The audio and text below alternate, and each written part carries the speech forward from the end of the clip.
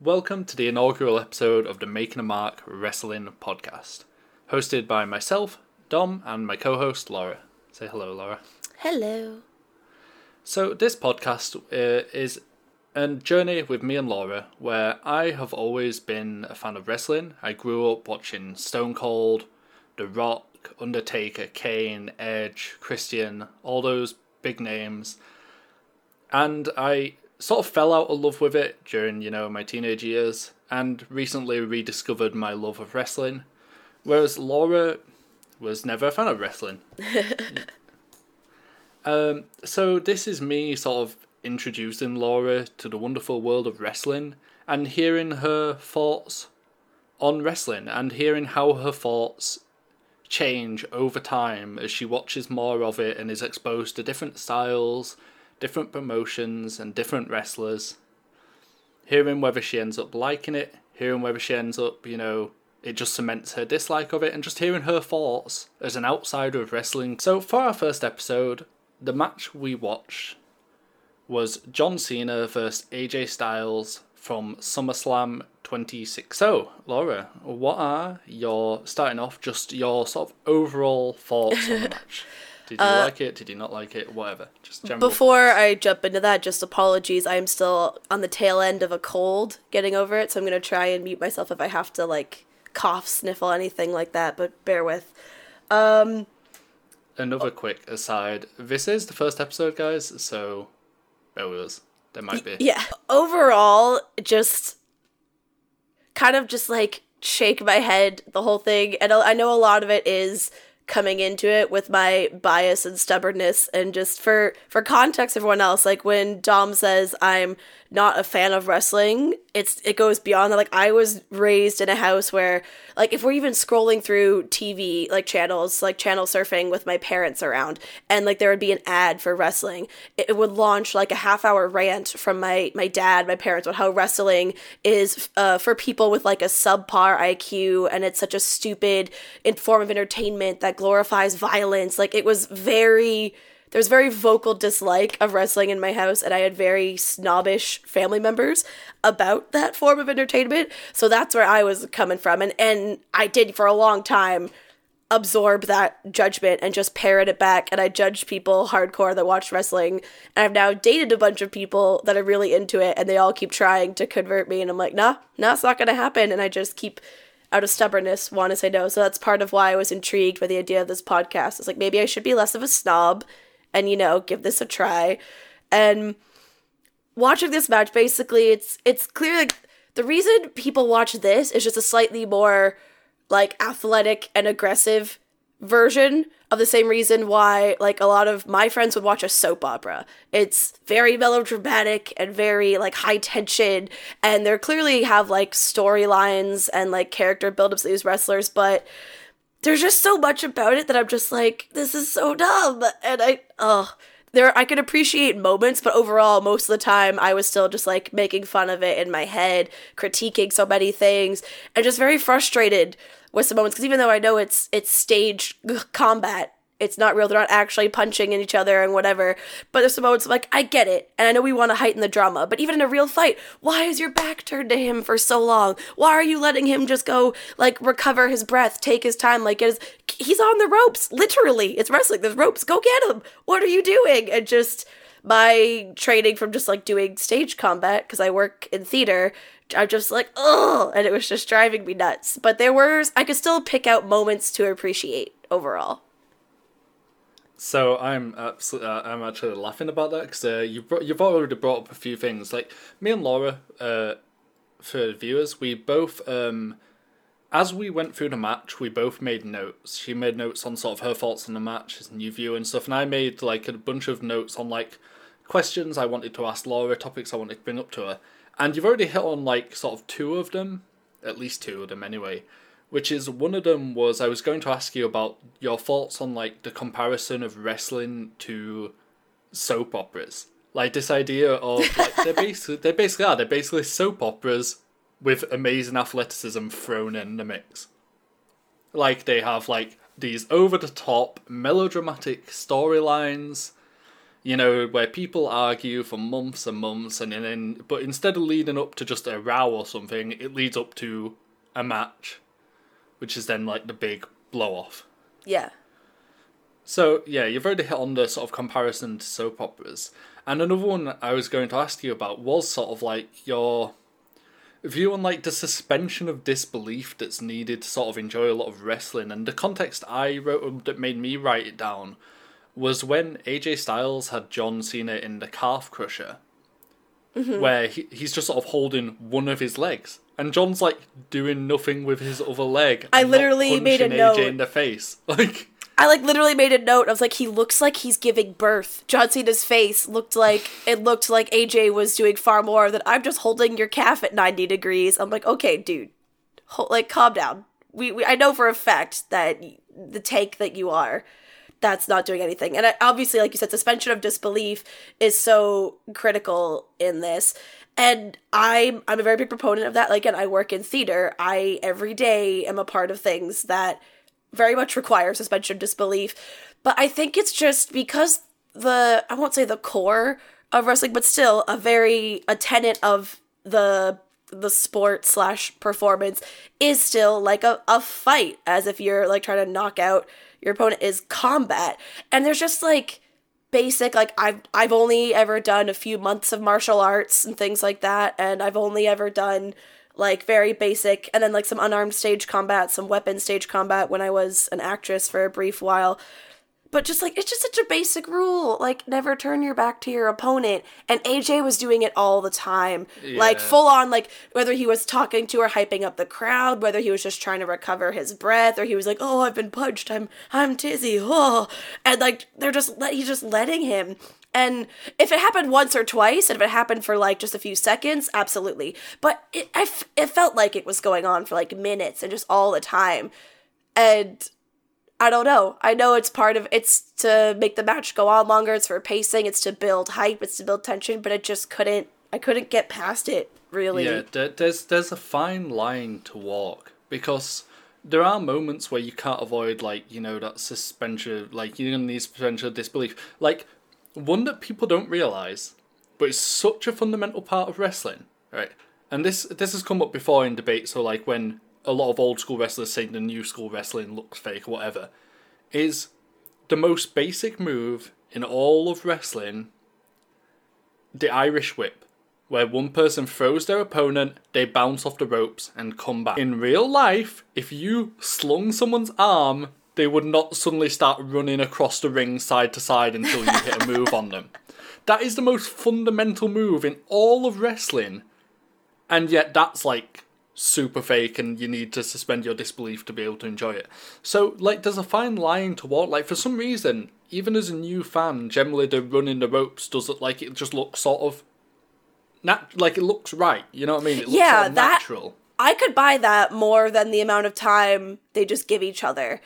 Just because, like that, you said that is still like a move. There's still activity happening, and also I feel like just the ropes are such a core component. Like, they are almost a character in wrestling, the ring itself. So to me, that's part of that suspension of disbelief I can get behind. But since the aim is still to get your opponent to submit or knock them out, and it's just dead space and dead time when one or both of you are clearly. There's a reason on the ropes is a euphemism everywhere for being tired, being close to defeat, being exhausted. Like, it's just one of my pet peeves, and I wrote it down a bunch of times. And then the other one that bugged me was, and this only happened once, but anytime it happens, and this isn't limited to just wrestling, anytime there's a fight, even on TV, in a movie, on stage, anytime people use the headbutt move and they have any other move left to them, because it's literally the dumbest move in any fight, because you're injuring, 9 times out of 10, you do more damage and setback to yourself than your opponent, because you will get dizzy, you might, like, your vision might swim for a minute. You're hurting both of you, often you more than them. And it should only be done if it's like in TV, it's like, you know, they have minions or henchmen like holding you, your arms, and the villain comes close to your face. Then, okay, you have no move left to you. In wrestling, when you have all your limbs free, you're like out there doing things. When you go grab the dude for a headbutt, just seems so stupid to me. So some things about that is, one, did you notice though that John Cena did actually like sell the headbutt? Like, after he delivered the headbutt to AJ, he sort of stumbled off sideways holding his own head. So he did Yeah. sell, like, that it injured him as well. Well, like, points for realism, but then it's like, but why would you do it? If Yeah, you're why if you're not just if they punch kept him? saying 15-time champion, you're such a big, and like John Cena, even people who don't know If wrestling it's like a know who he desperation is. move or something, fine. But if it's, like, he had total control there, he could have just punched AJ. Yeah, exactly. So, some funny wrestling headbutt stories that you may not know because you're not a wrestling fan is, Ha, may One? not know. there is a racist stereotype in wrestling where Samoans don't get hurt by headbutting people, so they can Oh just my headbutt God. other people. And so there's this rule of you never headbutt a Samoan because you'll get hurt and the Samoan won't. Oh my fucking And it's God. just a total racist stereotype that Samoans have hard heads. You It's know from what the that very reminds early me days of? of wrestling and just has sort Yeah. of continued forever. Random thing, you know what Yeah. it reminds me of though? Are you a Lord of the Rings fan at all? Yes.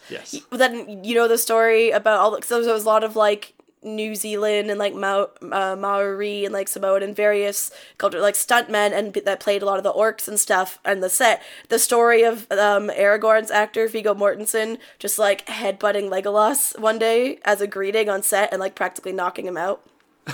Because the stunt brilliant. guys are like, no, do it, and like never thought he'd do it. Like, yeah, it's great. It's how you say hello. It's how you show like respect. And like saying all this bullshit. So he does it, and he's like, he's like, why'd I do it to the elf? The most delicate frame of almost anyone. And like literally, freaking Orlando Bloom just kind of like wobbles and is like, whoa. And he's like, I genuinely think he concussed me. I was woozy for days, and like, and then the stunt guys like Viggo Mortensen became an honorary like part of their group for doing that, and it was one of my favorite stories. But yeah. That's like, oh, I want to say that's so funny, but I'm like, oh, it's so racist though. Another random headbutt story is that there was a Japanese wrestler who I'm sure I'll show you eventually because I love him, and he has a very interesting style where, you know, you talk about realism. He makes his matches realistic by actually just hitting people. Yes. He does like a very shoot style, and it's very interesting to watch. I'll watch that. But he had this match where he headbutted his opponent, but he didn't fake it. He legit just headbutted his opponent Oh, fuck. so hard blood started dripping from his own head, Oh my God. and it ended up in him getting a blood clot in his brain and ended his career. Oh shit. So yeah, headbutts, don't do them, guys. They're done. This is why most of wrestling is faked, because XYZ. It's the stuff they do, if actually done, is very, very, very dangerous. Like, don't try this at home, kids. So another thing I wanted to talk about when you were talking about this idea of people, like, you know, when they're just like letting their opponent recover and just stood around, or when they're turning their back on the opponent. There was one particular moment I wanted to bring up to you because it's someone did that, and for a long time, but for like storyline, which is that, I don't know if you picked up on this, but throughout the match, after John Cena hit his like finishing move, the attitude adjustment on Styles, and Styles kicked out of it, John Cena then started trying to do it off the top rope. You know, he tried up the ante, he tried to escalate it. Yeah. He was like, well, he kicked out my normal one, let's increase the power, you know what I mean? Like, let's make it more deadly. And he tried it about 4 times throughout the match. And Yeah. then when he finally landed it, and AJ kicked out of that as well, he just like went into the corner and was like a lost puppy. Yeah, he like Like, he legit just- gave up. Yeah, he just did not know what to do anymore. He was just sat there looking totally lost. So that, in an actual fight, was sort of like, why is he just giving him space? But like that one made sense because it was like in the story. If that made, like, did you Yeah. feel the same way about that? No, one? I was gonna say that one didn't bug me as much, and even the commentators were being like, "Look how perplexed he is." And it's funny you said puppy because I literally wrote my notes like he looks like someone kicked his puppy and took it away. John Cena is famous in wrestling for his unintentionally hilarious facial expressions.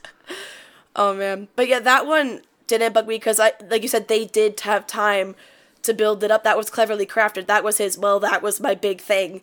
I don't know what to do if that Yeah. doesn't get him. What will? So that one, like, it was still a bit OTT for me. You'll quickly look at my expression, OTT, over the top. I say it a lot. But I didn't. It was it still felt over the top, and I was like kind of eye rolling a bit, but I also accepted it, and I still like at least appreciated the time they took to craft that moment. Because like you said, there was build up to it. Too much time, like he just spent too long doing it. Like the idea was good, but chill out with doing it for half an hour. Yeah. So, shall we go through more of your notes? Let's see what you've noted down. Okay. Go through a couple of them. Well, do you want like chronological, or do you want like my biggest things that like kept coming up or whatever? We'll go through chronological. Let's see how that goes. At the very beginning, just maybe because they keep talking about this is a history-making match. Da, da, da. I'm like, I feel like what every little bit of wrestling I have watched, because again, I've not watched a lot. I have watched the occasion, I think maybe like snippets of 3 different matches in my whole life, and just because my boyfriend is super into wrestling, so occasionally, if it's like he's had a hard day or a special occasion, I'll be like, you pick whatever we want to do tonight, and if there's a wrestling thing on, he's like, can we watch this? I'll be like, sure. I feel like they say that all the time, like, because it's like, how can you raise the bar in wrestling? Because the bar's always just, like, in the fucking ceiling. And it just gets a little one note and repetitive for me. I'm like, do people really buy this? That every match is... Because like, clearly there will be some that are history-making. Like, I'm sure... I know that The Undertaker was a giant, like, a mega star. So whatever his final match was, that would be a history-making match. But, like... I don't know. So I literally wrote, aren't they all, in my notes. So for a bit of context for this one, is I do agree they do it all the time, which, to be honest, they've sort of got to do. This, like, is a thing that comes from, like, boxing as well and stuff like that. And it comes from even the very early days, because in case you didn't know, P.T. Barnum invented professional wrestling. Like, the sort of, you know, faked show version of wrestling. He invented that. Did not know that, but it makes sense, yeah. He was the original wrestling promoter. So even from, like, the early days of him doing it and, like, boxing matches and stuff like that, they all do it. And UFC does it as well. You know, every match is like, you know, it's history in the making. It's the biggest match of all time. It's you know, this is on the line. You know, they always have to make them feel special because they've got to convince people to buy them. But for this one, there is somewhat of a justification to it in the sense that AJ Styles was never a WWE wrestler. The commentators talked about this, how he's actually been a wrestler for 20 years before he joined, like, the WWE, and he'd won titles in basically every promotion you can think of that isn't WWE. He's been, like, the top guy in every promotion he's ever been in, but had never come to the WWE, and he was generally seen as, like, he's not what WWE likes. He's small by WWE standards. Wait, who is small? He's fast. AJ Styles. That's small? Yeah, this is WWE we're talking about, who hire people like Hulk Hogan. Well, I know, but I still swear to God, in the tiny, like, bits I've seen, like, I felt like those two looked like 2 of the biggest guys I've ever seen, but clearly I just haven't watched a lot then, if he's small. Things have changed these days, to be fair, and I know you watch a lot of, like, NXT stuff, and things have changed now, but when he came in, he was very much seen as, like, for a long time, he was, like, the anti-WWE guy. People thought he'd never joined the WWE, and he did, and instantly got put into a feud with John Cena, the WWE guy. You know what I mean? Like, when you think WWE these days, John Cena comes to mind. He is the face for most of people. The company. Yeah. I have a funny quick story on that note. I was telling Hanzo before we started watching the match when I realized what one he wanted to start the podcast with. Because, of course, like, now that I know who John Cena is, yeah, he's one of the first people that comes to mind. But for the longest time, both of us stream on Twitch just for fun as a hobby. And so when I would go watch other things, a lot of people had, like, the John Cena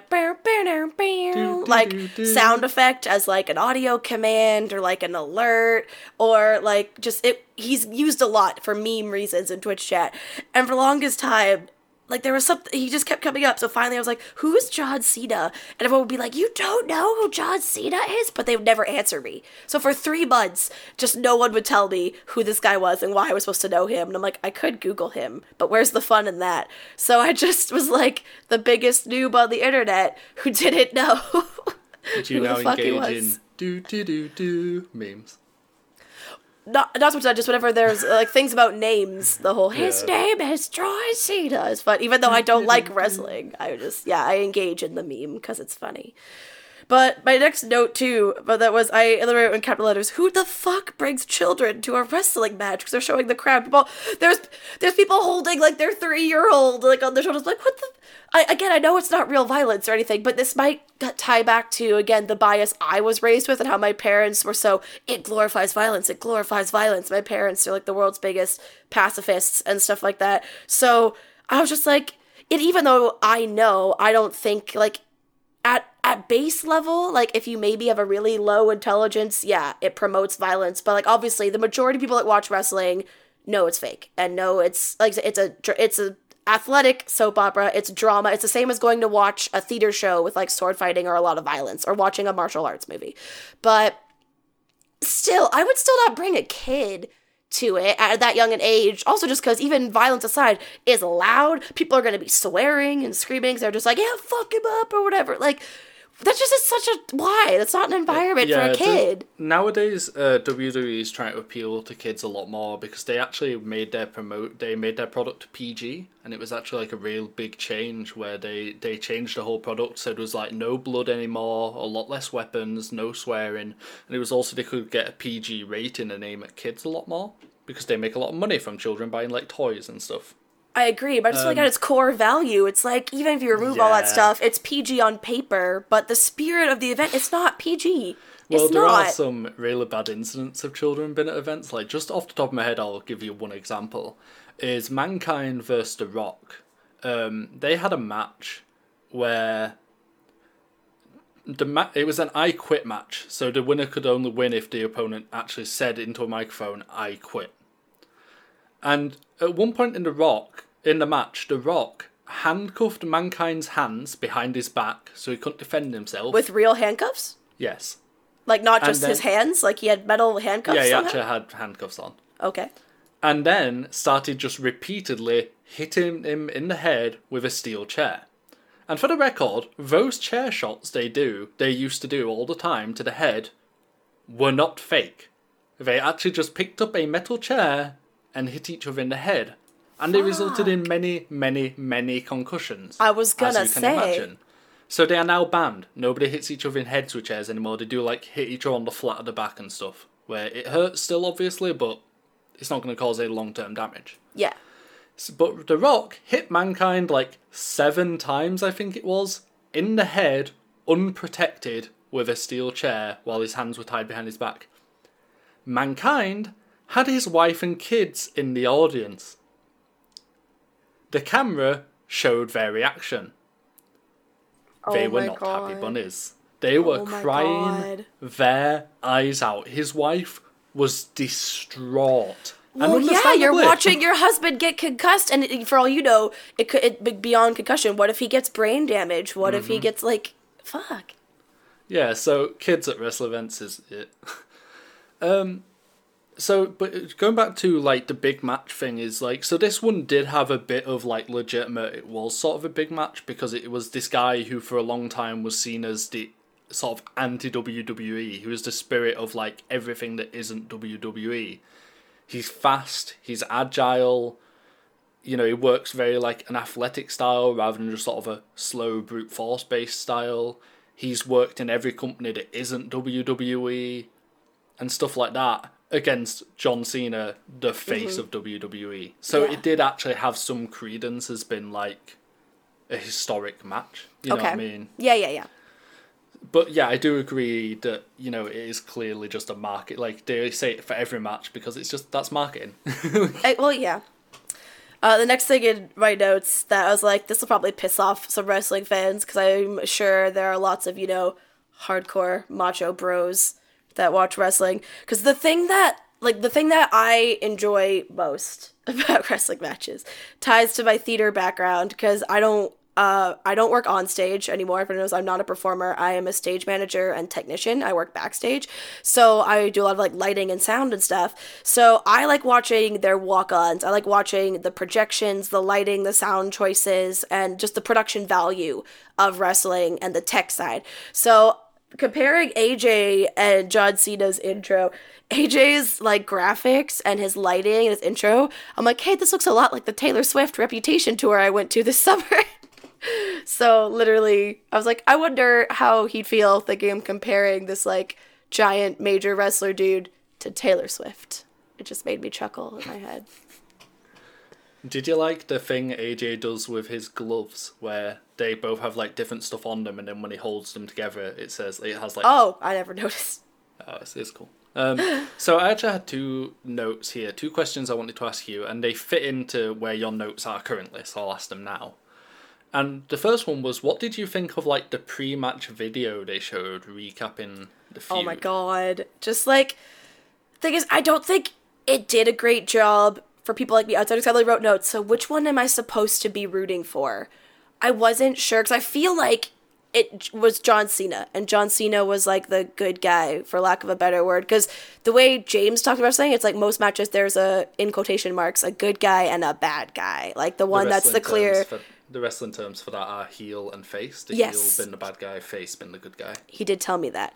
And so for a while I was like, okay, I think it's John Cena is the face, because I keep calling him face of WWE, so they're using the word. And even his branding, like when he walked on, his colors are red, white, and blue and all-American. His shirt looks like a Budweiser label. Like, it's very all-American wholesome was the vibes I got, even though it's wrestling, from his intro. But at the same time, like, AJ was just talking so much shit, and the feud video, they both were kind of, their behavior was very similar, so I was like, and I also wasn't sure, is it just my bias, having seen John Cena pulling a rock and making his way into cinematic and mainstream entertainment, like, my John Cena go-to is not wrestling. I think of him in the movie Cockblockers that I saw last summer, which was really funny. Like, I think of him as an actor before I think of him as a wrestler, which is really weird. So I was like, is this just my bias because I know him and I like him, that I want him to be the good guy? So I genuinely wasn't sure. That in their little intro video, I don't think, for an outsider of the sport, did a good job. And it just felt quintessential OTT. I was like, did they insult your mother? Like, did he kill your cat? Like, why are we so upset? I don't understand. I also didn't know where it came from. I'm like, I get that they have beef, but how did it start? And that's the thing that I most like to know in the story, so I didn't like that I didn't have the answer to that question by the end. Yeah, so to answer like the question you had is, John Cena is the face. He always has been for like a bit, almost his entire WWE career. Like, a lot of people wish he would just like turn heel eventually, but he sort of never has done. He's always been a face. Which is very fitting with how John Cena is in real life, because in case he's like, most people aren't aware of this, but he actually has done the most Make-A-Wish, like granted the most wishes via the Make-A-Wish Foundation of anyone on Earth in history. And he has done more than double the next highest. Like, he is just a legitimate sort of that nice guy. That makes me happy. I was like, because he seems like it in interviews and like in other stuff, but obviously...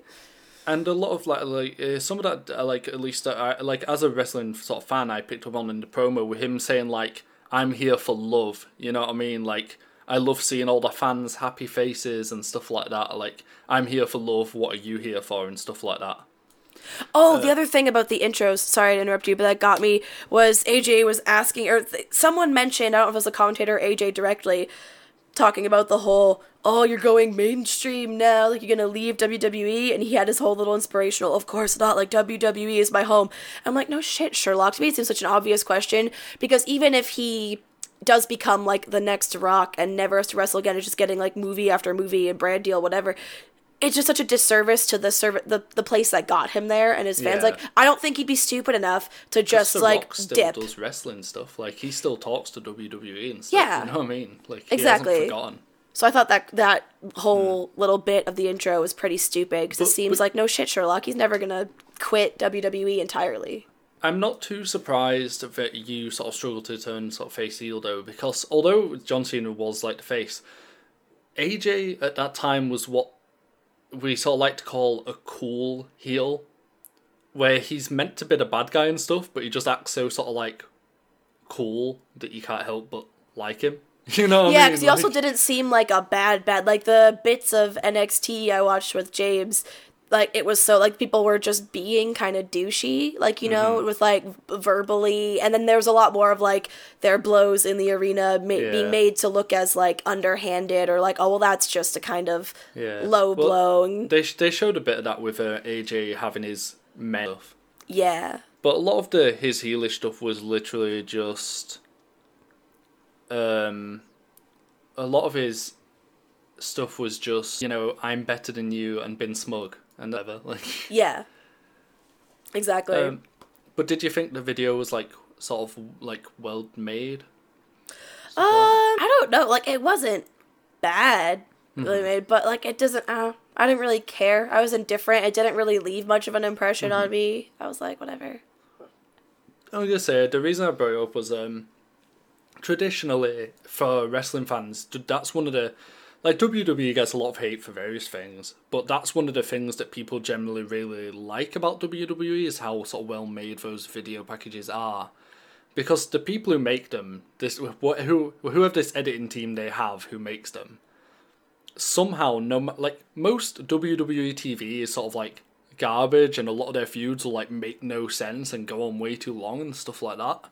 Yet when these video packages come out, the editing team will somehow make it look like this incredible, in-depth, heated feud. And it's like, how on earth did you do that? Like, what is this magic?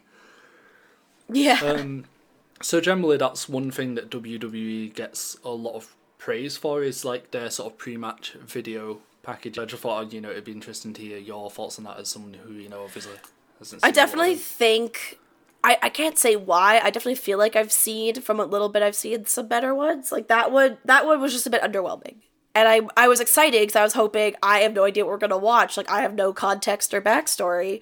But it didn't really satisfy that need, or I guess, of mine. And the second question I had of so for like this sort of time period in your notes was, what did you think of their actual like entrances, like the entrance music, the lighting, the pyro? The music for John Cena, just of course, immediately I'm just going full meme in my head. And I'm like jamming out in my chair. But that's not because of anything that's just because of the meme status it has reached on the internet, you know? Like I said, I enjoyed it because, like I said, it reminded me of Taylor Swift's Reputation tour. The font that was scrolling by is like identical to one in her album, the color scheme. And he had some cool pyro, and her tour opens with like this really awesome pyro number. So I liked AJ's more than John's, but it might be because of, again, I was making comparisons to something else I really liked a lot. I definitely think I've seen better, but when I say I've seen better, it's because I saw entrances to a WrestleMania once, which I think is like the biggest event of the year, right? Or something. Yeah, WrestleMania is like the... And that's like the walk down there is also like just that much longer, and it's in like an outdoor arena and shit. So from a technical standpoint, I'm always more impressed with those. But yeah, I thought it was pretty cool. Did John Cena run down that massive entryway? Yeah. Like, he does not look like he should be able to run that fast. I know, because he looks like... Because his torso is just so big, and I'm sure he's proportionate, but it makes his legs almost look a bit too short for his body, so I felt like he shouldn't have... Yeah, it was pretty fun. Anyway, back to your notes. Next thing, I was like, Barclays Center, isn't that where the OWL finals were? As in Overwatch League? Because I'm such a... I don't know if it was. I just know the Overwatch League finals for Season 1, the building had Barclays in the title, so it was sponsored by Barclays, but I don't know if it was the same one. Obviously, they have many, like, venues all over the place. Oh, and then I also immediately started commenting on their costumes, because theater, backstage, I do costuming. I said, AJ's wrestling costume is much cooler. John's is very redneck. Because it's just like jean shorts and sneakers. Whereas AJ's actually looks like, you know, like leggings with a design and a logo on them, like much more traditional. I very much, this is one of the things where I actually immediately buy into of all the wrestling paraphernalia. If they have like a cooler looking, even if it's a bit silly outfit, I'm much more likely to cheer for them, just because I'm a person who's very about aesthetic. So... Like, my favorite other wrestlers in the few things I've seen, one was Velveteen Dream, who is very aesthetic-based, and then, I can't remember her name now, but it was, like, an Asian wrestler who was, like, a female wrestler who had, like, a pirate aesthetic, and she had cool hair color. That one. So, again, I'm all about that visual, and John just looked very basic bitch, so... Your opinions there are very much in line with the actual wrestling communities who give John Cena a lot of shit for wrestling in jorts. Yeah. Like, hey, look, in one way, I'm like an actual wrestling fan. Yeah. You don't like John Cena's jorts? Join us. Join us. It's also because they're a weird length. Like, they look like bathing suits. They're very long. And I just felt like... And jeans are not stretchy, movable, fun material. So I'm also like, isn't that uncomfortable? We also got a random glimpse of John Cena's boxers in this match. They made a guest appearance. And then the next one after that is, oh, look, a backwards hug. How cute. Because the match started off so slow. It was like them just holding on to each other for a long time. And I'm like... And then I just started making so many notes. And I highlighted every one of my notes that involves, like, homoerotic subtext. And there's so many of them. Because the total notes I have about is like, why is he making him suck his nipple and moaning? AJ, are you turned on right now? And then, AJ is feeling himself right now. And then AJ's feeling up John's nipples again. Now he's just face planted in Cena's crotch. # no homo. Again, AJ all up in his dick. Get your face out of there. Then face and crotch again, AJ. This is the 4th time. Okay, now John's hands are in AJ's crotch. Maybe it's reciprocal. Like, just so many. So many notes. I've got a theory on this. And this might get a bit of a controversial reaction when this goes online if people listen to it. Yeah, I know, right? But YOLO, I'm just going to throw it out here, is I believe, you've seen stuff from like the early days of wrestling where it was all like Hulk Hogan and Ultimate Warrior, Macho Man, Randy Savage, and they're all the biggest dudes on the fucking planet. And they're all just flexing their muscles all the time and calling themselves like Macho Man and talking about brother and hey man and, and all this stuff. I actually think that the reason in the early days it was so sort of over the top manly was because they were sort of ashamed of the sort of homoerotic undertones. Like, to try cover up the homoeroticness of it, they just went overboard on the manliness.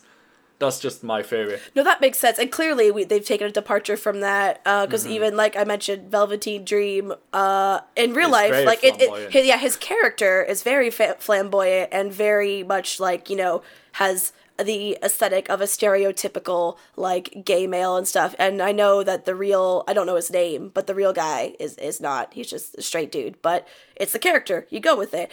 It just makes me laugh. So because, and then I wrote a note that I crossed it out. So I was like, I wonder if John never has any, because for a while it was always AJ. AJ was always, like, face in his crotch, holding his crotch, like, literally at one point, like, literally moaned while it looked like John Cena's face was just, like, being forced into his nipples. But then I was like, John never does any of this. I wonder if it's because he's, like, one of the faces of wrestling. It's like, no, he used to be our golden boy. Therefore, just going back to very older throwbacks to, again, no, like, no, again, # no homo, can't be gay, because John never did any of that. And none of his moves had anything I saw. But then later in the match, he did at one point have a move where he looked like he was literally holding the guy's crotch in some weird submission. So then I was like, I crossed it out. I was like, okay, clearly, no, we can both have homoerotic moments. It's fine. But for a while, I wondered if it was still like, there's still a little bit of the old school wrestling mentality in there. And when, of course, just in general, the social context of like anything about LGBT just being less marketable, less acceptable, whatever. So, nowadays things are totally different because they even have they have a guy called Finn Balor on the roster who his whole gimmick is that he is like an LGBT supporter and like he has this thing called the Balor Club and he says that it's open to everyone and anyone can join and he supports peoples of all like genders and sexualities and everything like that, and like his whole gimmick is that he is like, LGBTQ and stuff like that. So they're very much like, they don't care about that stuff anymore, and like nobody sort of cares about the homoerotic undertones of wrestling anymore. Like it's, because they're not trying so hard to make it look like we're not gay. You know what I mean? Like, because they're not trying to act as not gay as possible. Yeah. It draws less attention to the homoerotic undertones. You know what I mean? Like it has, like it's reverse psychology. You know what I mean? Yeah, exactly. Also really liked, because then at one point, a bit after that, the match, the crowd turned his intros like, John Cena sucks, and we're like, got like the whole crowd chanting it. I thought that was kind of clever. I was like, 10 points to the crowd. 10 out of 10. But then later the crowd's all cheering for him again. So I was like, y'all are fickle as fuck. So I was going to ask you about that. That was going to be one of my questions. What did you think of the John Cena sucks chance? It made me chuckle. It was one of my so- favorite parts. A bit of context to that is that they actually originated when, for a very, very long time, John Cena was pushed at the very top of every single card. He main evented everything, and he got the nickname like Super Cena because nobody beat him. Ever. No matter what. And people hated him at that bit. He was still meant to be a good guy, but he just got booed all the time. People yelled at him that he couldn't wrestle. People yelled at him that he sucked and stuff. Because it was just so boring. It was always so predictable. Every card would have John Cena main event and John Cena would win regardless of who he was up against. There was no drama, nothing. You know what I mean? Yeah. And people hated that. So they started chanting, John Cena sucks. And now people actually quite like John Cena because he's in a more like, he don't wrestle often, he main events less often, and like he's willing to put other people over and lose matches and stuff. So Yeah, now like he people clearly actually, lost in the match we Yeah. watched, which I was it shocked clean. about. Yeah, it was clean. It was a clean loss. You know what I mean? He even hit his like big super move and still lost. Yeah, it was very well done in that because James talked about it once that he thinks more often than not WWE is getting very good at, even when their big guys lose, setting them up so they don't look weak and they don't like lose face or lose credit. Because as they set up for, he had his big super move, he tried it 4 times, the whole look of shit, that was my finisher, I literally don't know how to beat this guy, like, and the match went on for forever. Although that bug was one of my notes. I feel like I said watching this is like playing Alien Isolation all over again. And for anyone who doesn't know, that's one of the only games I've ever rage quit on my stream, and I was 80% of the way through the game, and I knew I was 80% of the way through the game, but I was just so goddamn mad, because the whole game, the story's so repetitive. It's like, find new part of ship, restore power to said part of ship, oh look, there's aliens, hide from the aliens, and then they set it up, like the story looks like you're done, and as the emotional payoff, as if you think you beat the game, the storytelling payoff, and then they're like, surprise, there's more, and that's what it felt like watching, to me, almost any wrestling match, which is one of my other problems with this form of entertainment. There's just so many kickouts and so many, I'm like, oh my god, just freaking end already. Like, this is just dumb.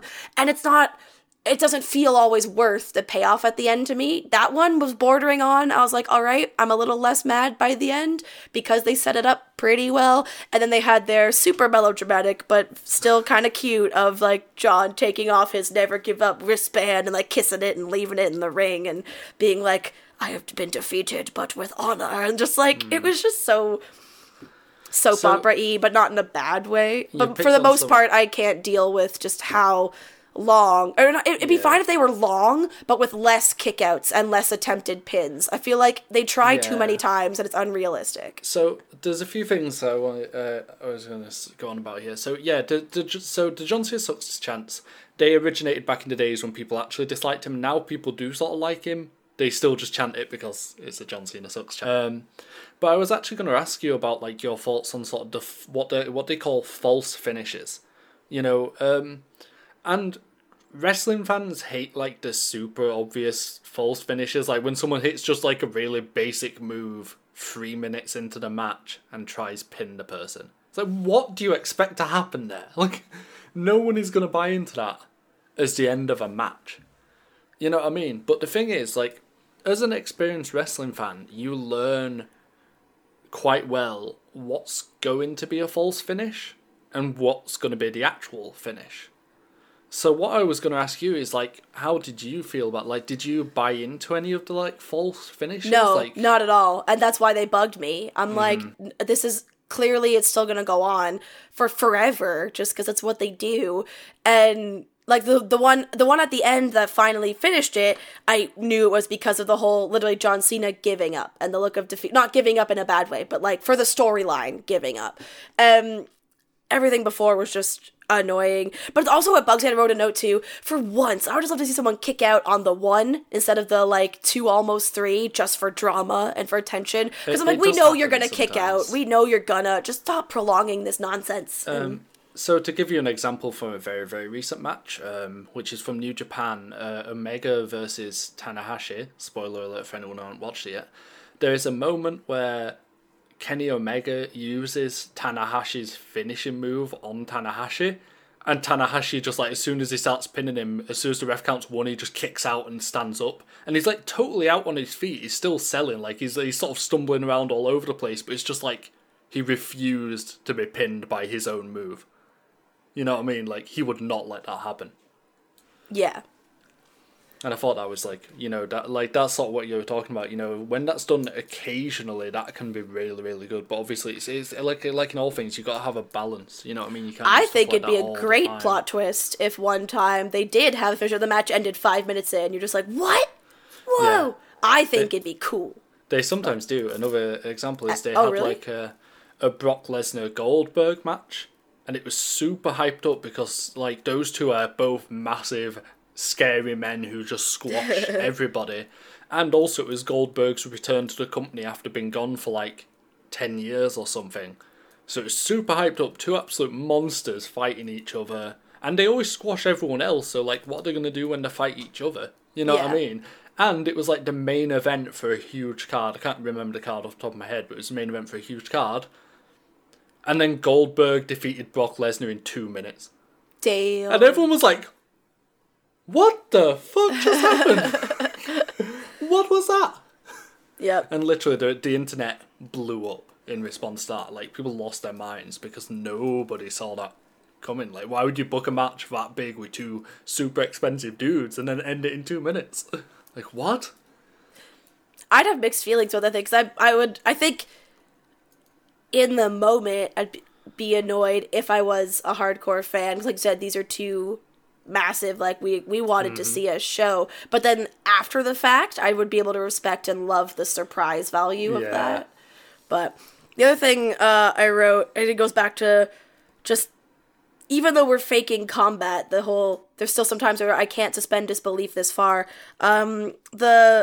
But it's like, oh my god, he's propping AJ on the ropes like a child. Like, AJ became a rag doll, and John Cena's like literally moving limb at a time, like leg, arm, like getting him to sit in the corner so he can pick him up and do the fireman, whatever.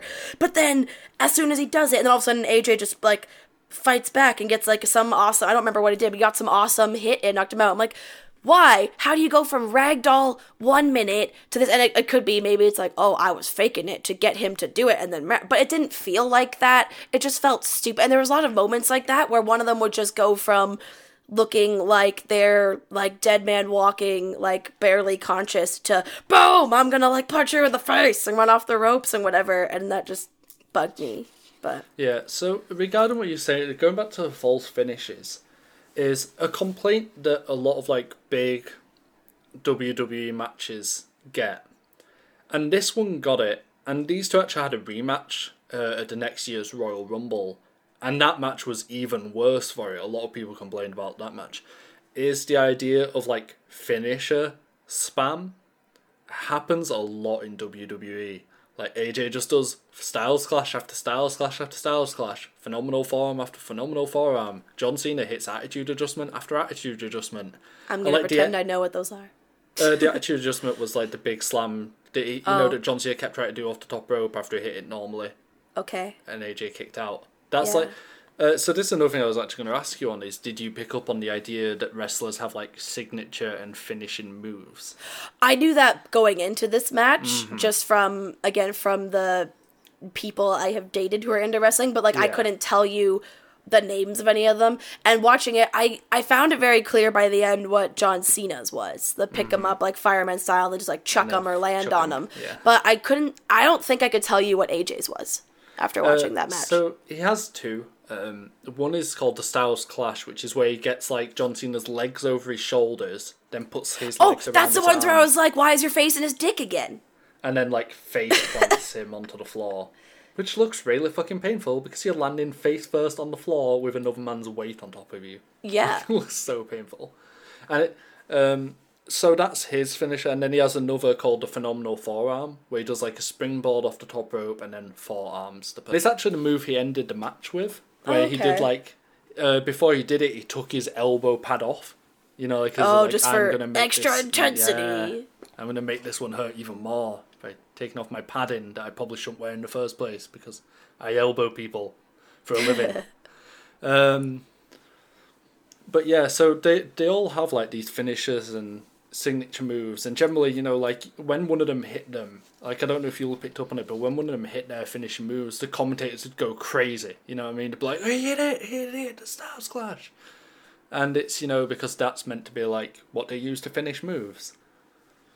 But in this match, AJ kicked out of an AA, he kicked out of an Avalanche AA, John Cena kicked out of a Phenomenal Forearm, he kicked out of a Styles Clash. You know what I mean? Like. Like later on in WWE matches or main events, they tend to just become the two people sort of spamming their special moves. It's like Street Fighter, where both of them are just like spamming Hadoukens over and over again at each other. You know what I mean? Like, and a lot of people complain about that, how towards the end of matches they just start spamming the same moves over and over again, just like the big moves, trying to get the win, and it's like, that's not good wrestling. Yeah. I was like, I think my favorite move, and I wrote like the most, I think to me that stood out as one of the biggest moments of like athleticism and not faking it. Again, I wish I had better names for it. It looked like he was running. I don't know if he was running at him or he just went up to grab him, but AJ went to go get up in John's face, and John just like picked him up and like full on from the ground over shoulders and just fucking chucked him like across, like chucked him behind, not even looking, over his shoulders. It was pretty early-ish on. Belly drop. Yeah, probably because like it looked like it's just because he was like on. It didn't even like he didn't even bend over to get him or anything, so he couldn't even use his legs. Which of course I've done all my manual handling training. I do a lot of heavy lifting in theater, so he couldn't even bend down to use his quads and his legs for the lift. It's all back and just whipped the guy, and I was like, belly drop, back body drop, or something like that. That's a really like sort of old school wrestling move. You just fling someone in the air. There's no you know, finesse to it or anything like. Well, it's old school, but it's like that's not a thing you could fake. Like punches, kicks. I learned stage combat. I know how you fake those. But anything like that, just because AJ got an impressive amount of air, it just made John Cena look like the Hulk.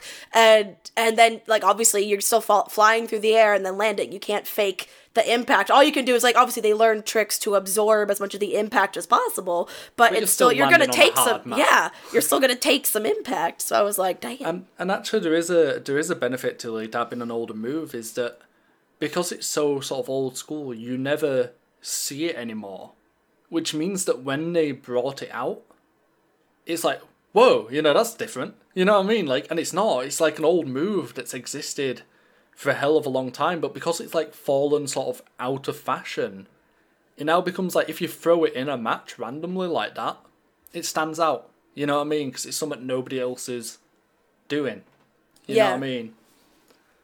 And it's good. Diversity is good.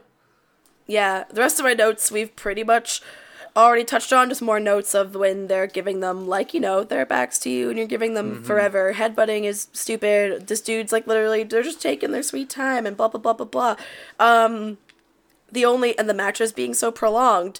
Or they do get some impressive air in this sport, whenever they're, like, jumping off of shit. I'm like, I swear to God, they defy gravity sometimes. Did you like those ropes AJ's are bouncy. 450 flip? Yeah, that was cool. Where he face planted into the mud. Yeah. And then I wrote in capital letters, this was right before the end, right before AJ won.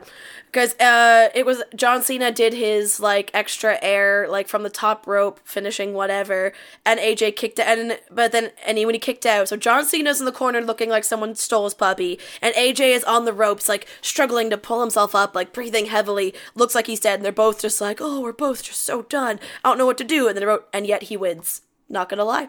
Didn't see that coming. Okay. And I did realize at the end I had expected John Cena to win the whole time, even though I don't know anything about either of them. So I'm not sure whether I liked the like of the surprise outweighed my disappointment of, but it's John Cena, and just wanting him to win. I don't know. And then I just wrote the leaving behind the wristband is like Damon saying goodbye to Elena in the Vampire Diaries for the level of melodrama and the level of like forced emotion. It was, and I was like, oh my God. I thought it was like a cool little bit of storytelling. Well, it wasn't melodramatic in a bad way. Like, that's one of my favorite parts in Vampire Diaries, when Damon thinks he's about to die, and so he has to say goodbye to Elena over the phone, and then it's like, surprise, you're not dead. And I also like how it's storytelling without saying a word. Like, it's not like he stood there and cut a promo or anything like that. You know what I mean? It was all done without saying. Yeah, exactly. And then I only have one thing left in my notes, but it's actually a question I had for you, and it might be cool to end on. So if you have anything else you want to talk I do. about, I have some other stuff, which is what did you think of the camera? most of the time I didn't mind, but every so often, whenever they get an angle that just clearly shows the faking of it, like it always bugs me, because I'm like, the first thing we learned when we're doing stage combat, after we learned the basic moves, it's like, okay, now if you're doing this move, you have to be in this position to your audience so they don't see it. And obviously when you're watching live, it's a 360 arena, so you can never hide it from everyone, so they're not going to try. But the camera, you have control over this. So why are we putting the camera where I can clearly see there's like inches of air between his fist and his face, and I'm seeing him hit his chest to make the impact noise, when you can cheat that? And it wasn't often, and I wasn't noticing it a lot, but whenever I do notice, it immediately pulled me out. Any chance of me starting to buy into it and starting to maybe like get into the story they're telling, I was immediately pulled back out. So lazy camera work bugs me. The reason I asked this is sort of a leading question, is that in the wrestling community, WWE gets a lot of shit for its camera work, because they do a lot of like very shaky sort of handheld cameras that look really jarring and disorientating. They do a lot of like, I don't know if you noticed it, just random zooming in and out just all the time. And then also they cut the camera every 2 seconds. It does jump around a lot. And the people hate. There was an infamous moment that someone posted online. It was from like just one of the episodes of Raw, where the camera cut 34 times in 37 seconds. Oh my god! They're just obsessed with cuts. I think they do it to try and be like, it'll feel more like an action movie if we cut more, like raises tension, but it's like only to a point. It gets obscene. It feels like you're a YouTuber trying to make like be fancy. And like, you know, when you watch a YouTube video and the person has just used so many jump cuts for like some sort of impact or effect, and you're like, dude, stop, I have whiplash. And also it's actually so this guy once did a really amazing breakdown of Jackie Chan's films and what makes them so good. And one thing he talked about is that when you go from watching like Hollywood films, all the hand-to-hand fights in Hollywood films look so fake, and it's so hard to tell what's even going on in half of them. And it's because it's all super close up, super zoomed in, you know what I mean? Like, and cuts constantly. And, pardon me. And then one thing he talked about with Jackie Chan films and Asian sort of martial art films in general is that they have the camera just zoomed out at a nice distance and don't cut, and just let the two stunt guys choreograph a fight.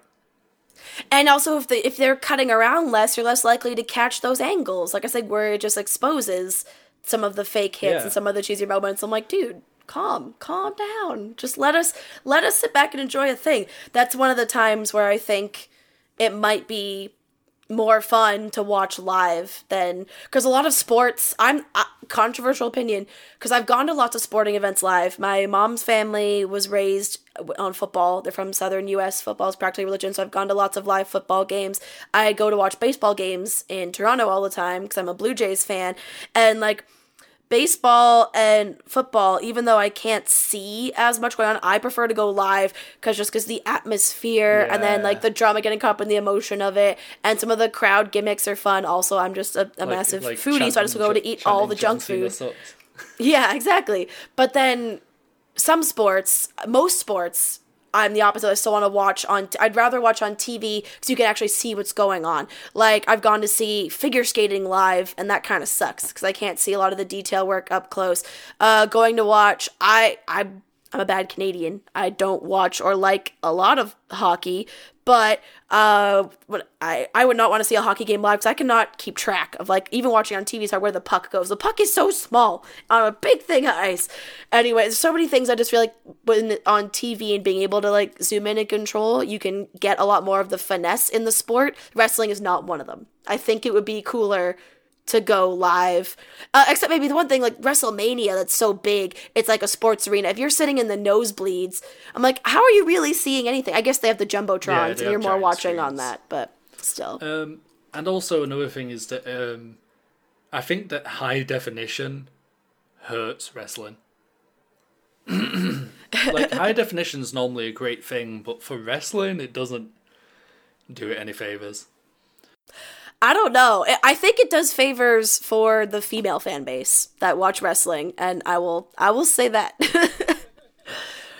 Although one thing, this is a note from Really Ties to that I kind of goes in with the high definition. I enjoyed about this match as well, and one of my biggest pet peeves, again, going back to that aesthetic topic and how I'm so much more likely, I hate that, like, the core aesthetic of so many male wrestlers is long-ass, sweaty, wet, greasy hair. Because, number one, long hair when your whole career is fighting, obviously no one will resort to, like, girly hair pulling in a match. But it still just feels wrong to me to have that as a disadvantage.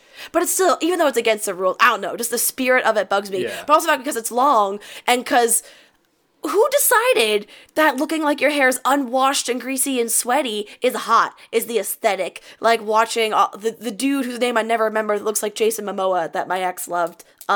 Roman Reigns, I think his name is. Yeah. And so many people who are like these quintessential hotties of wrestling. I'm like, to me, you look dirty, you look like you need a shower, and your hair's gonna get sweaty anyway, because y'all get sweaty as hell when you're all up in each other's business and like flying around and running around and kicking out of things. So high definition, it bugs me even more. So you can just see this nasty ass oil they put in their hair so that their hair stays greasy. Because also, if it's just water, their hair dries. So it's like some nasty shit they put in male. So I like this match because AJ came in with short, clean hair, and John Cena's basically bald. So I enjoyed that. John Cena had some very random cuts into his hair with seemingly no pattern to them. Oh, yeah. So my other question I had was, what did you think of the commentary for the match? Most of the time, I liked it. I wrote down occasional moments when it got a little cringe. I was like, like when AJ did the thing that got both of them out of the arena for a while, and he landed on his back, and they're like, realigned his spine. I'm like, okay, come on. No, he didn't. He'd be paralyzed. Like, calm down. Stop that. And, like, they would say things that would just be so cringe. Most of the time, I think they were just serving the narrative and reinforcing the story that they wanted to be told. Like, that whole build-up at the end with John Cena just being so overwhelmed and defeated, and like, I've tried all my moves and this guy just keeps going, I've got nothing left, and they were feeding into that. But occasionally they would just say cringe things, and at the end I thought they were just playing so hard into the whole, this is career defining for AJ, and I feel like they said career defining like 9 times. They might not have, but it just felt like they just kept saying it, like, we get it, okay, calm down. That happens with WWE commentary because they have like these buzz after. There was one bit that you won't have picked up on, but I need to mention it because it drove me insane as a wrestling fan. Was AJ Styles did an Ushigoroshi, which is basically, it's like John Cena's thing where you start them in a sort of fireman's carry style thing, and then you flip them over, but you land them onto your knee. That sounds like it would hurt. So it's like similar to, John Cena's, but with the difference of you land onto the person, right? Yeah. The commentators, all except one, they had 4 commentators for some bizarre reason. I don't know why you need 4 commentators. But they had 4, and 3 out of them were going, he used John Cena's own move. He's trying to win with John Cena's own move. How humiliating. And only one of the commentators actually went, he hit an Ushigoroshi. He learnt that in Japan. That's a different move. Only one of them knew that it was a different move. These are wrestling commentators. They should know these things. Yeah. Also just seems kind of just rude to whoever did make up that move, and like the Japanese wrestling just now, we're gonna say our American, like all-American boy who looks like a walking beer ad, it's his move now. I'm like, okay. What was your last question for All right. My question for you, because again, the thing that I learned that got me out of my judgmental, like, only wrestling is for stupid people, like, blah, blah, blah, biased opinion, is wrestling is very much a performance. Like I said, it's just a very physical soap opera. But and a lot of people, of course, there's athleticism in it, but people call wrestling a sport. And I think not WWE wrestling is not a sport to me. It's performance. It's a genre of performance. Because if you want to call, like, John Cena, AJ Styles, if you want to call them athletes, stunt doubles in film and others should be called athletes. And what is your thought on that statement? So I do think they are athletes because they have to, some of the stuff they pull off is there's a guy called Ricochet who does double moonsaults. I saw him. I saw him do one of those in one of the only wrestling things I've seen. A double moonsault. If that isn't like athleticism, I don't know. You know what it is. Oh no, the question isn't so much to discredit the athleticism of wrestlers, but then it's like, do you see how I think then that label should be extended to stunt doubles and combat? I would consider stunt doubles athletes depending on what they do. For example, there's a stunt double who drives tanks for a living. He's not an athlete. He's driving tanks. Hell no. But if they're a stunt double because they're the one doing all the flips and dives or, doing the fights and stuff, yeah, they're an athlete. Like, they're doing athletic stuff. But the thing about wrestling is nobody these days... I shouldn't say nobody, because there'll be some dumb person out there, but nobody I know, and nobody I've ever met, and nobody I've seen online, thinks it's real anymore. Everyone is very, very, very well aware that it's fake, right? Oh, can I respond to that quickly? Yeah. Or will it derail your train of thought? Okay, because, again, that was also, I realized the judgment that I grew up with about wrestling that my parents were saying, it's because they were viewing it, other than their whole, it's glorified violence, they were viewing it with the assumption that everyone who watches this thinks it's real. Therefore, it's stupid. And, like, I was streaming the other day, and we were talking about this because I was maybe talking about that we were going to be doing the podcast, or I was talking about that I watched an NXT thing with James. And someone in my chat maybe goes, you like wrestling? You know it's all fake, right? There are still people that think that buy into it. So many people, I think a lot of the more judgmental people about wrestling, it's because they, for some stupid reason, assume that everyone watching it thinks, and so James replies all in caps. It's like, this guy did insert, like, some really ludicrous, more clearly performance-y thing that happened at a recent event. Did this, you're telling me that's fake? Like, clearly all sarcastic as fuck. And the guy was just like, yeah, dude, of course it's fake. Like, just completely missing the point. But I think you're wrong. I think there are still a lot of people who think that we think it's real. As a wrestling fan, if I ever say to anyone that I am a wrestling fan, their first response will be, you know it's fake, right? Yes, exactly. Everyone does. Nobody thinks it's real anymore. Everyone knows it's fake. But you know what? Do you know what? I enjoy Game of Thrones. I was going to say that. I was about to say, it's like, that's like, if I watch Game of Thrones... It's fake. I was like, it's like, you're telling me dragons aren't real? Right? So if I can enjoy Game of Thrones, and I can enjoy Emmerdale, or Coronation Street, or I can enjoy, like, cop dramas, and stuff like that. If I can enjoy all these shows and just suspend my disbelief and know they're fake, why is wrestling somehow different? Oh yeah, like cop dramas. My favorite is, like, you think really in it takes cops months to solve cases. In a day, they have all these leads and clues, and they get evidence back from forensics so fast. It's like, I was about to say, it's like if I say, like, talk about what happened on Vampire Diaries, they're like, Laura, vampires aren't real, right? What? Really? I can never watch the show again. My life is ruined. Like, everyone knows that wrestling's fake. We enjoy it despite it being fake. But again, I wouldn't say everyone. I would say 99.9%. Yes. I do think there are some idiots out there. Yeah. But no, we all know it's fake, and we like it.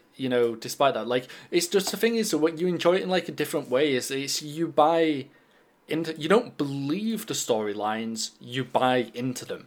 You know what I mean? Like, yes, this storyline makes sense. I'm engaged in it in the same way as watching any other TV show. I don't think that storyline's real. I don't think these people actually hate each other's. They're actors acting like any other TV show you will watch in the entire world. And I don't get why that's such a sort of hard concept for people to grasp. I agree. And like, really why does it pretend to be real? Why does any show pretend to be real then? You know what I mean? Like, exactly. But then here's where my judgment, like I said, I've lost a lot of my bias and my judgment and my, like, kind of superior attitude towards wrestling. But where it still comes in is, like I was mentioning with the camera angles, it's the part where those TV shows don't go about exposing their fakeness. The cop dramas don't make things obvious, but then there are parts of wrestling that are just so OTT, and when the camera angle shows you him missing the hit, things like that. It's just like, and I think it's just because it walks that line of, we all know it's fake, this is fake, but we still kind of pretend and pass it off as real. And that's the part where then, like, the over-the-topness gets to me, whereas the melodrama in other genres of entertainment doesn't get to me as much. But in the same way, where you see something and you know it's fake and you suspend your disbelief, it's the same with, like, in Game of Thrones. You know dragons don't actually exist, but you buy into it. You buy into that universe. You buy into. But the that's rules presented as of fantasy, whereas this is presented as you're watching a live sport. I think it's also because that's the thing. It's the similarity in how it's presented with the commentators. The arena it does feel. Mm-hmm. It's like they're cultivating the vibe of like you're watching a football game or something else. So then it feels weird. Like I'm not so much disagreeing. I'm just saying why I still wouldn't call myself a fan. The way I view entertainment is that what matters in, like, when you read a book or watching a show or watching a film or whatever, isn't realism. What matters is consistency. Every universe you try buy into has its own sort of set of rules it establishes. Lord of the Rings has a set of rules. Orcs are bad. There are these wizards who were sent by the gods to help, mankind and stuff like that. There are the rings. And as long as it sticks to those rules consistently, you can buy into it despite it being totally fake. Because, it sticks to its own rules. It's consistent. So although it's not realistic in our universe, you can buy into its reality in its universe. And what throws people out with stories is when stuff doesn't fit in. When something goes against its universe's own principles, not when something's unrealistic. And I view wrestling the exact same way. Is wrestling isn't realistic at all. But the wrestling sort of universe, so to speak, has like a set of rules. And as long as like wrestling matches abide by those rules and are consistent, you can buy into this wrestling universe. Just in the same way you buy into the Game of Thrones universe or Lord of the Rings universe or something like that. As long as it's consistent, you know what I mean? And that's, to be fair, what you spoke about highlights this, is like, the moves are meant to look like sort of realistic and stuff, which is why then when you see a move that doesn't look damaging at all and they start like selling it as though they've broken their leg or something, it takes you out of it because it's gone against the rules of wrestling. You know what I mean? Like, it's gone against that consistency. But, like, that's how I view it, is as long as it's sort of consistent in its own rule set, it doesn't matter whether it's realistic in real life or not, you can still enjoy it because, like, in the same way as any other medium, it just needs to follow that sort of consistent set of rules of its own universe. You know what I mean? Yeah, absolutely. It's like what we were talking about with Irish Rips before. They're not realistic at all, but because every time someone Irish Rips in a wrestling match, the person starts running the ropes. I know. You buy into it. Because it happens every time, you buy into it. That is it's like an established rule in the universe. That is the reality in the wrestling universe. In our reality, if you try to do that to someone, they just stand still. But in the reality of the wrestling universe, they run the ropes. So you buy into it because it happens every time. But imagine if you were watching a wrestling match and someone went to Irish Rip their opponent and their opponent just like sort of stumbled forwards a bit and stopped moving. It would totally take you out of it. You know what I mean? It would throw you off so badly. And it's because it went against the established rules of the wrestling universe, even though it's actually more realistic. Does that make sense? Yeah. So that's my view on the whole thing. But I do concede that wrestling is not a sport, should never be considered a sport, and doesn't really... Even WWE calls themselves sports entertainment. Like, they don't even call themselves a sport anymore. Like, you know what I mean? I think the difference is wrestling... But I wouldn't say that, because there's, like, I think the wrestling that isn't... I don't know much about it, but hearing people talk about the wrestling that isn't televised, the lower tier, before you get there, and, like, wrestling, the kind of wrestling you learn, like, in high school, or the wrestling at the Olympics, that's a sport. That's different. WWE is a performance that their entertainers also could and have the title athletes just because of the skill and strength needed to do it. but the thing itself is not a sport. Yeah, there's two different things. There's one, professional wrestling, which is like the P.T. Barnum style, fake, Yeah. over the top, showmanship based wrestling, and that is the fake one. That is, professional wrestling is fake. There's stuff like that you see in the Olympics. We call it's got two sort of names that people use. One is amateur wrestling, and the other is Greco-Roman wrestling. Oh, I've heard that, yeah. Is very much real. That is Yeah. a physical contest. It's a sort of martial art, just like judo or jiu-jitsu or something like that. Yeah. You cannot confuse the two. They are two totally... A lot of professional wrestlers come from an amateur wrestling background, but that does not mean they suddenly start doing real stuff in a professional wrestling ring. No. Yeah. You know what I mean? Like, you can't Yeah, for confuse sure. the two, and I think a lot of people do. I think that's where a lot of the confusion comes from. It's like, oh, but wrestling's in the Olympics, you know what I mean, and stuff like that. It's like, yeah, but it's literally a totally, totally different thing. That's like you saying, Chuck Norris has a black belt in judo, which he does. So, why is he now acting in a Bruce Lee film? You know what I Yeah. mean? Like, you know what I mean? Yeah. Like, you've got to separate the two. Oh yeah, definitely. They're separate things. So that's sort of my view on that whole thing. Is everyone knows wrestling's fake. No one believes it's a sport. You know what I mean? But we enjoy it anyway. And Yeah. it just has to fit into the same sort of rules of enjoying it as like any other TV show. As long as it's sort of consistent, sticks to its established rules, and it doesn't need to be realistic for you to enjoy it. It just needs to be consistent with its sort of own rule set. Yeah. So, is there anything else you want to talk about regarding that match? I don't think so. That covers all the stuff in my notes. Okay, so I think next week. So what we're gonna do, so for listeners, is every 2 weeks we're doing Every it 2 weeks, bi-weekly. yeah.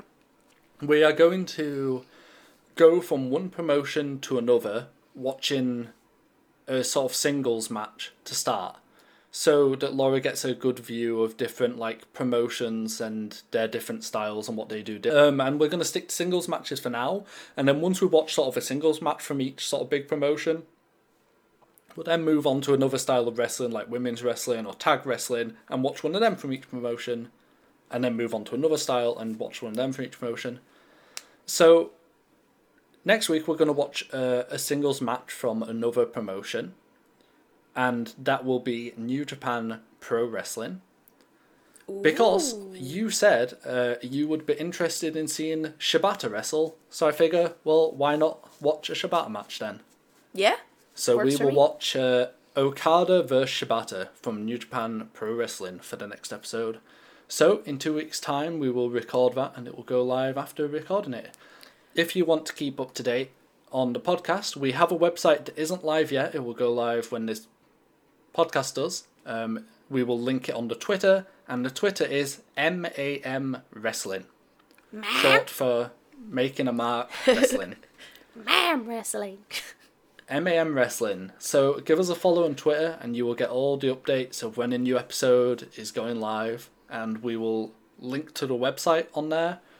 And once future episodes go live, we'll mention the website, and you can keep tracking them there as well. And Yeah. thank you all for listening.